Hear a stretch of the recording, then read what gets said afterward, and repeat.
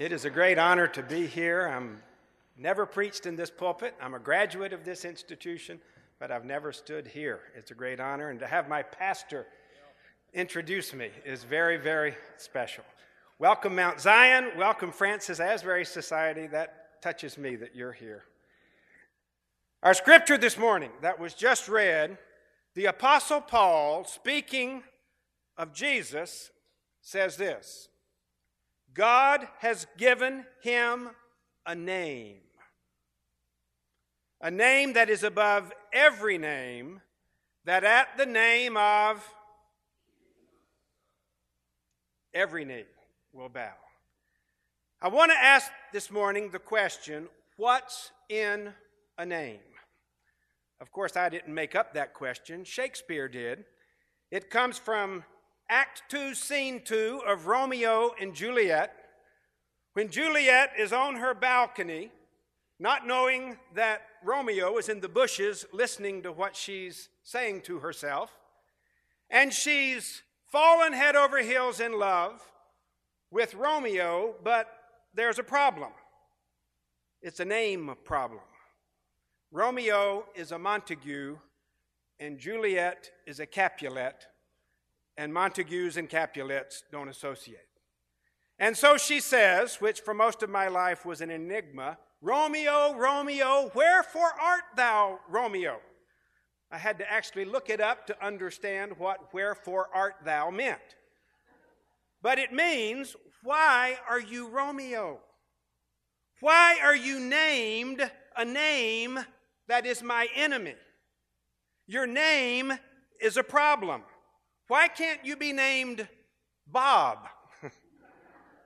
It's hard to imagine a classic of Western literature named Bob and Juliet. And then she says this: what's in a name?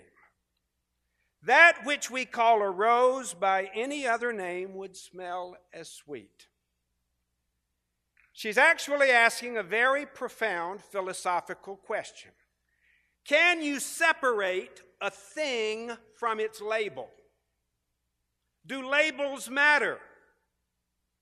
A rose, if you called it an onion, would it smell like a rose?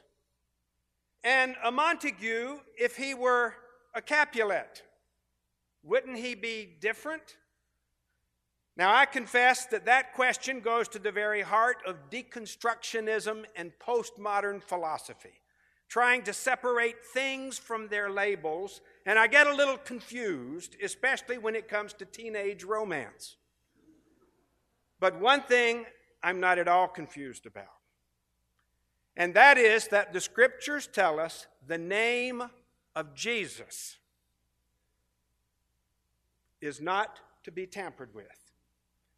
A Messiah by any other name will not smell as sweet. A God by any other label will not have the power to save. This is not a name, this is the name. And you tamper with this name, if I understand Scripture, at jeopardy to your own soul's destruction. What's in a name? Turn with me to Acts chapter 2. I don't know if you bring Bibles with you to chapel in seminary anymore, but we're going to look at Acts chapter 2, where Peter, of all people, Peter who had denied the name, is given the assignment of preaching the first gospel sermon. And Luke records this sermon not just because he wants us to know the gospel. He records this sermon because he wants us to know how to preach the gospel.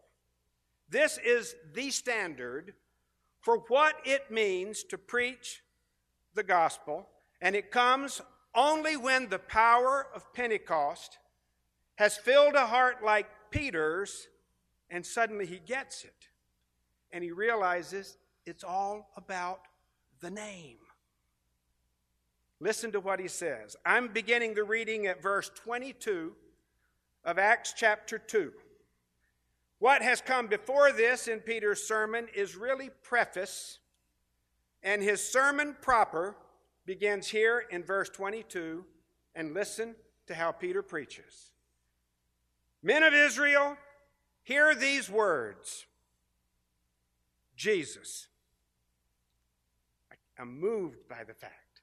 The first word of the first gospel sermon. Jesus of Nazareth, a man attested to you by God with mighty works and wonders and signs that God did through him in your midst, as you yourselves know. This Jesus, delivered up according to the definite plan and foreknowledge of God, you crucified and you killed by the hands of lawless men.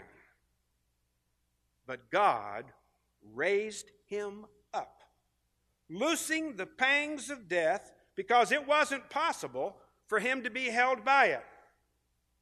Skip down to verse 32. I hate to skip passages, but I want to cover what I want to cover. Verse 32.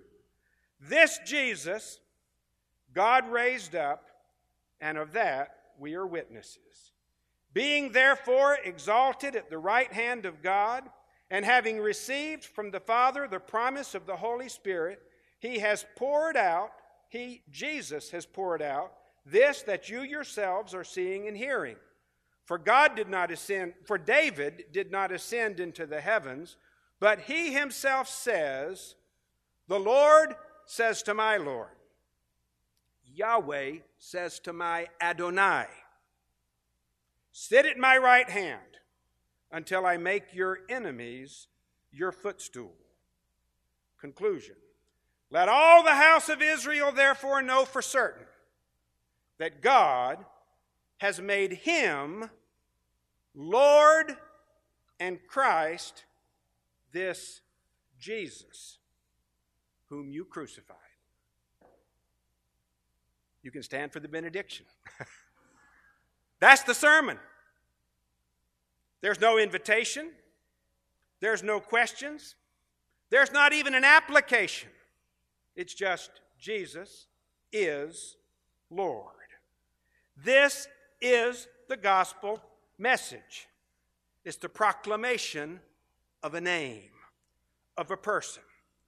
I want to just make a few very simple, not simplistic, but very simple observations about this first gospel sermon. First of all, notice the content. The first word, Jesus. The last word, Jesus. And all in between, Jesus.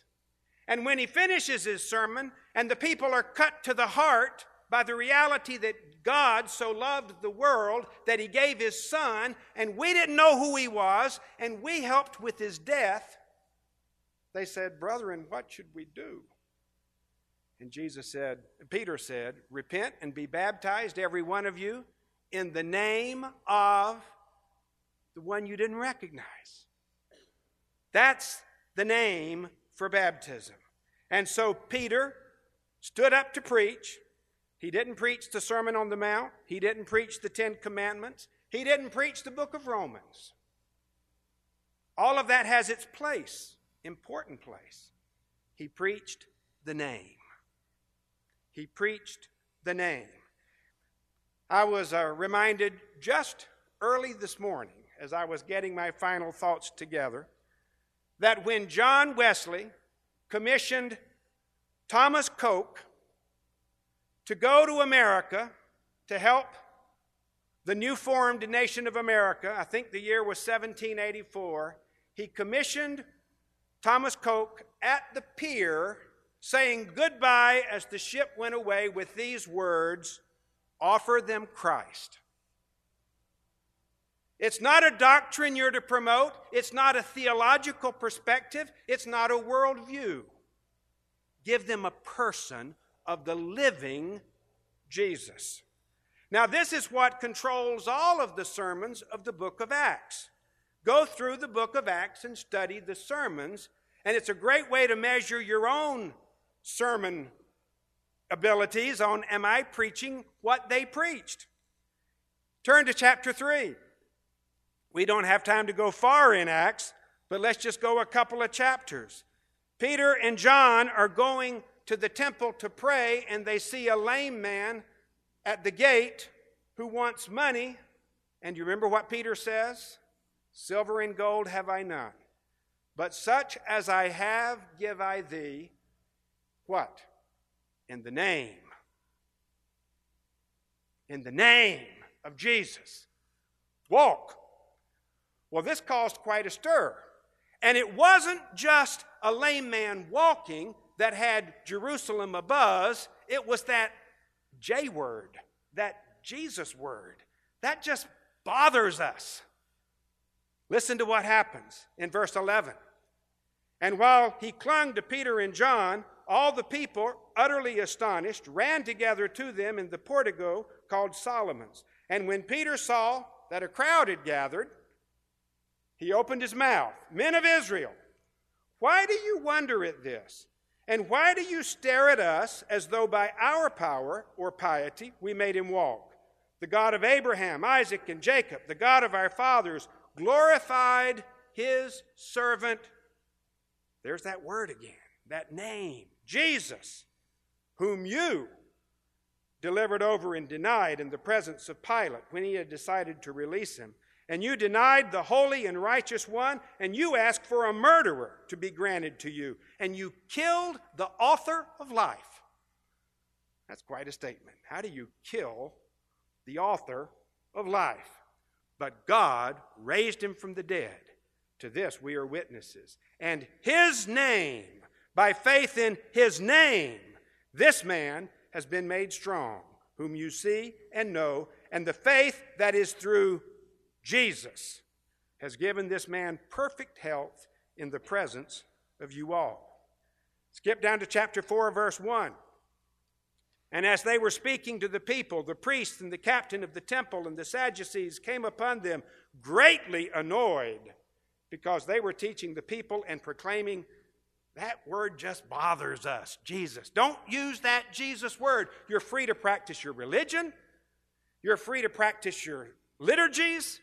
You're free to do your catechizing, but just don't use that name. It really bothers us. Skip down to verse 7. When Peter and John are brought on trial, and when they had set them in the midst of them, they inquired, by what power or by what name did you heal this man? Then Peter, filled with the Holy Spirit, because this is what Pentecost is all about.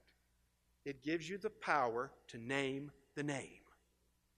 Peter said, rulers of the people and elders, if we are being examined today concerning a good deed done to a cripple, by what means this man has been healed, let it be known to you all, and to all the people of Israel, that by the name, there he goes again, using that J word, by the name of Jesus, whom you crucified, God raised from the dead.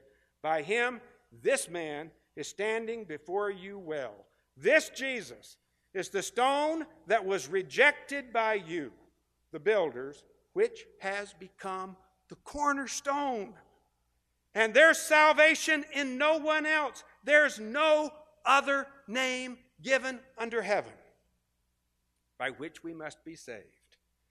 Now, when they saw the boldness of Peter and John and perceived that they were uneducated, common men, they were astonished, and they recognized, you guys have been with Jesus.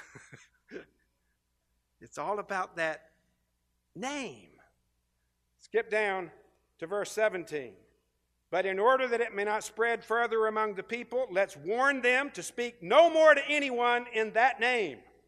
So they called them, and they charged them, don't speak or teach in the name of Jesus. But Peter and John answered them, whether it's right in the sight of God to listen to you rather than God, you be the judge, because we cannot but speak of what we've seen and heard. And when they had further threatened them, they let them go, finding no way to punish them, because the people were all praising God for what had been done. Now that goes through all the book of Acts. Whether in Jewish or Gentile settings, the apostolic gospel is just naming the name. Naming the name. What's in a name? When it comes to this name, everything. Life, death, heaven and hell, salvation and damnation are all wrapped up in this name. And Peter gets it. Because Pentecost opens the eyes and opens the mouth so that you name the one name given under heaven by which we can be saved. Now, when they preached the name, you heard it as I read Peter's sermon. What he said was basically this: Jesus, he came, he did miracles, he died on a cross. His life was not taken from him, he gave his life. And you killed him. You are responsible for the death of Jesus. But God raised him. And now he's ascended to heaven, and today he's at the right hand of God, and he is Lord. Not Caesar. Jesus is Lord today. Let's stand for the benediction. Go home. That's the message. That's the message. He came, he died, he rose, he ascended, and let all the house of Israel know that God has made him Lord and Christ, this Jesus, whom you crucified. As I was preparing for today, I got to thinking pretty critically about my own preaching habits. And I wonder in my life, how much have I preached like this? Because very often, my preaching, like many preachers I hear, is made in the imperative mood rather than the indicative mood. I don't know who I first put it that way, but that really stuck with me. I love to preach the imperatives. You ought. Do this. Don't do that. And the finger comes out. It's just intuitive. This is a powerful place to stand. And we preach the imperatives. But that's not what Peter stood up and did. He preached the indicative. He came. He died. You killed him. God raised him. He reigns, and he's going to come back. Amen. Let's go home. And if you say, well, where's the imperative? The imperative will come naturally if you preach the indicative in the power of the Spirit. Because when Peter preached it, it says the people were cut to the heart. You mean God sent his Son, and we didn't even see him, and we killed him? Brethren, what shall we do? And that's when Peter, I think, came back to the pulpit and said, I'm so glad you asked that question. Repent. Believe. Be baptized. Receive the Spirit. Those are the imperatives. But they only work when we've preached the revolutionary power of the indicative. Not you ought, but he is. He reigns. And if Jesus reigns, if Jesus is Lord, Caesar is not Lord. Buddha is not Lord. Confucius is not Lord. Mohammed is not Lord. And just because it's an election year, neither is Hillary or Donald. Jesus alone is Lord. And when they preached it, the Roman Empire was shaken to its foundations. You may remember the story of a bishop of Smyrna named Polycarp, who at 86 years of age was arrested because he wouldn't burn incense to the empire and just say the little formula, Caesar is Lord. And one of his arresters said, Polycarp, just say the words. What's the big deal? Just say Caesar is Lord. And in so many words, Polycarp said, I'm not going to say those words not because I don't love my country. I'm going to not say those words because they're not true. Caesar's not Lord. He thinks he is, and many of his followers think he is, but it's a lie. And Caesar will disappoint you, but the one who is Lord never will. And so he was burned at the stake. And when they asked him to deny the name, he said, for 86 years I've been his servant, and he's never done me wrong. How can I blaspheme my king? There's only one name. There's only one name. The second thing I want you to notice in this sermon is not just that the content is Jesus, but notice who the preacher is. For years, I read this sermon and never really realized this is Peter, the apostle of the foot-shaped mouth. It was only a few months earlier than this where Jesus, after the great confession, you're the Christ, the Son of the living God, began to introduce his disciples to the cross. And the Messiah is going to Jerusalem, Jesus said. He'll be rejected, he'll be killed, he'll be crucified. And Peter, the apostle of the foot-shaped mouth, stands up and says, no, Lord, Messiahs don't do crosses. I've read the book. Messiahs do thrones. Messiahs don't do crosses.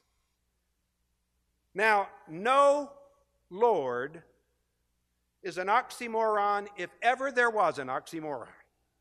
You can't say no Lord in the same sentence unless you're Peter, who does it 4 times. If you want to preach a great 4 sermon series, study the 4 times Peter said, no Lord.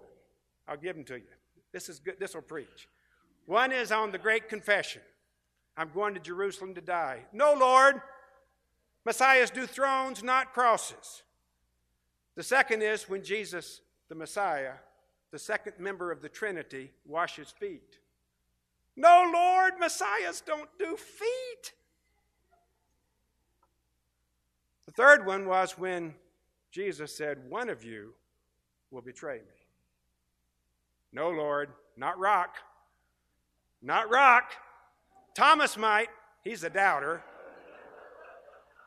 Matthew might. He collects taxes, for heaven's sake.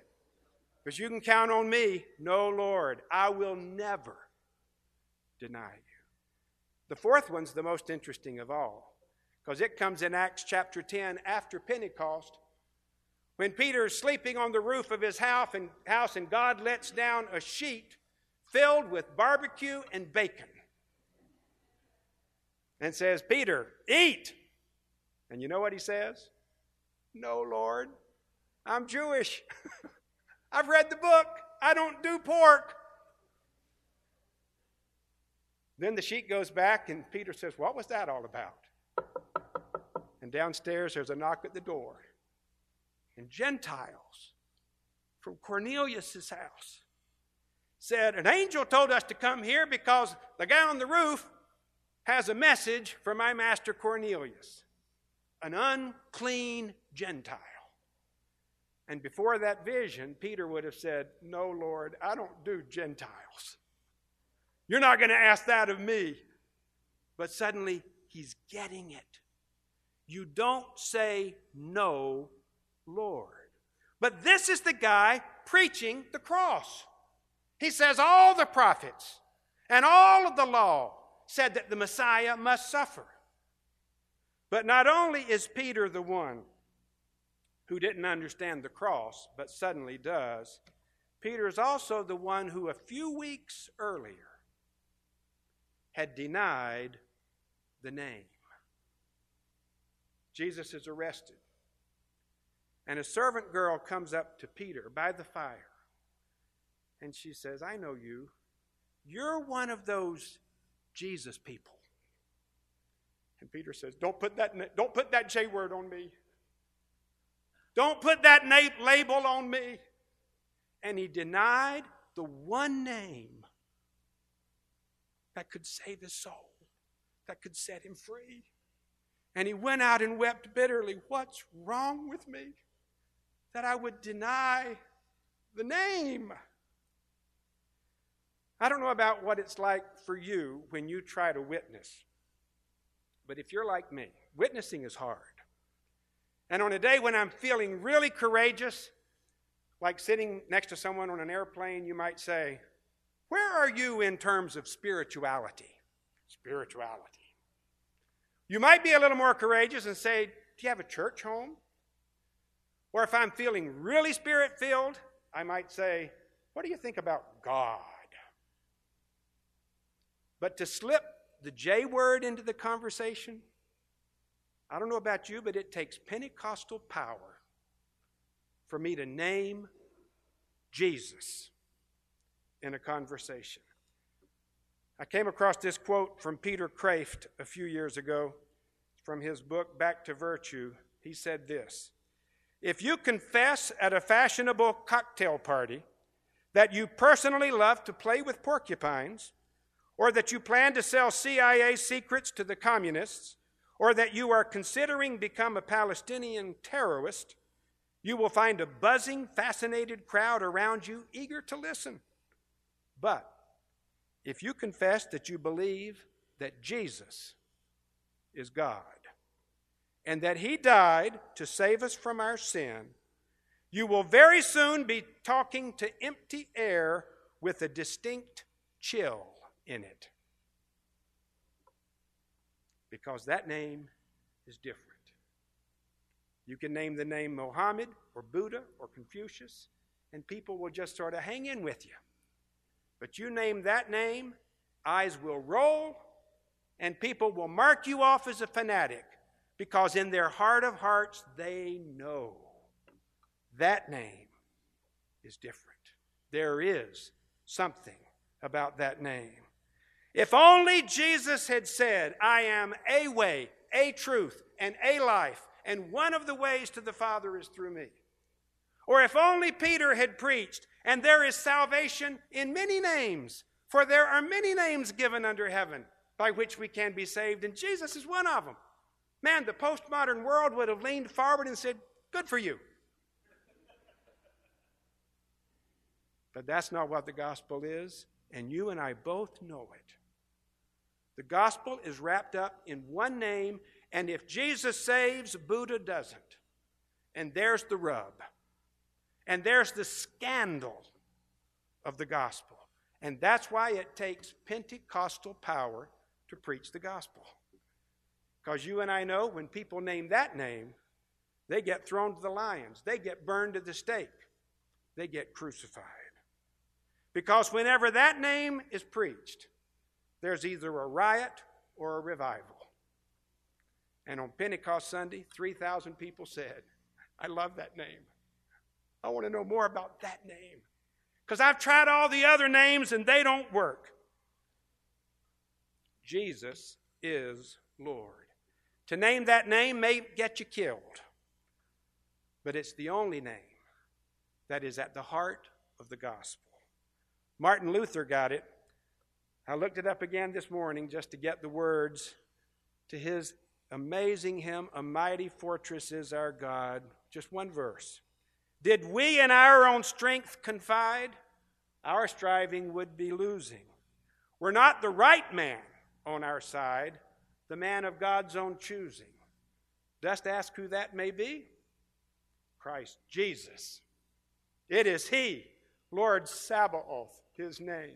From age to age the same. He will win the battle. And that's why there was a Reformation. Because Martin Luther discovered the indicative.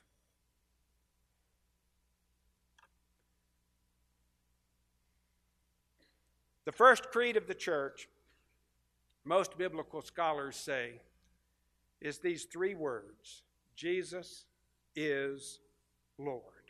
Study it in the New Testament, you'll see it repeated in different ways. Jesus is Lord. Not Caesar, but Jesus.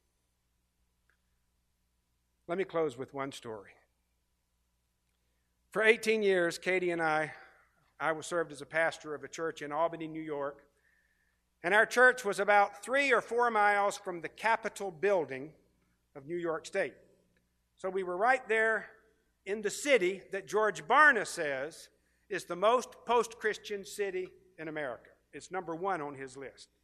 We were there for 18 years and loved every day of it, honestly.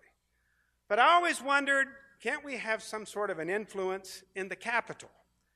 And one day, I don't even know how I got it, I got an invitation to pray over the New York Senate. I opened the letter, I said, I didn't even know these sorts of things existed anymore. And the letter said, and if you agree to pray over the New York Senate, you'll receive a $35 paycheck. I said, I'll go. Well, I got there, and by the time I got there, I was beginning to get nervous. The Capitol looks like one of the chateaux in the Loire Valley of France, and the Senate chamber is all marble and these very impressive-looking men and women all at their desks. And I was beginning to receive my orientation for my little role at the beginning of the Senate session, and the parliamentarian, a woman, came to me and said, Reverend Key, we're so glad you're here. You have 3 instructions. And I said, yes, ma'am. She said, first of all, be brief. I said, I understand. Secondly, she said, please don't make us hold hands. I wondered what the history was behind that recommendation. But then she got to her point, and she said, be non-sectarian. Thought about that quite a bit. I knew what she meant. That's code language. What she meant was, don't use the J word. At least that's how I heard it. Just pray to the blob God, pray to the generic deity, and we'll all smile, pay you your $35, and it'll be fine. But don't use that word. That word bothers us. She really helped clarify for me what my role was that day. She didn't know it. I had prepared my little prayer. I have no memory of what it was at this point. It was for the drought or for the families of the senators or something. But as I got to the end of my prayer, I knew, like I knew I was standing there was one purpose I had behind that podium, and that was to name the name. And my knees were knocking. I knew it doesn't really matter what I pray, it only matters the name I name. So I got to the end of my prayer, and I paused, took a deep breath, and I assure you my knees were knocking. And I said, in Jesus' name. And you could feel the chill in the room when the name was named. I sort of wobbled my way down the steps. I knew the parliamentarian was not happy, but I knew God had winked at me. Good job. The best part of the story is this. The sergeant at arms, this big, muscular, African-American Vietnam veteran who had been standing underneath the podium for the whole time, just sergeant at arms, he escorted me out of the chambers. And by the time we got to the door, he put a big arm around my neck and said, thanks, bro. He said, you know, a lot of these clergy dudes, they come in here and they're a bunch of wimps. They don't have the courage to name the name of Jesus, but you named the name. Thanks, bro. What's in a name? Salvation is in a name. Life is in a name. It takes courage to name the name. It takes Pentecost to name the name. Charles Wesley could say things so well. This is how he put it. Ye servants of God, your master proclaim. and publish abroad his wonderful name, the name all victorious of Jesus extolled. His kingdom is glorious and rules over all. Let's pray together.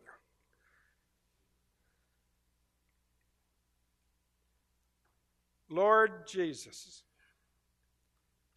for some reason, in your grace, you've shared with people like Peter, with people like us, the name, the one name, not a generic title of the blob God, of a generic deity, but a personal name, a relationship, the one name given under heaven that can save.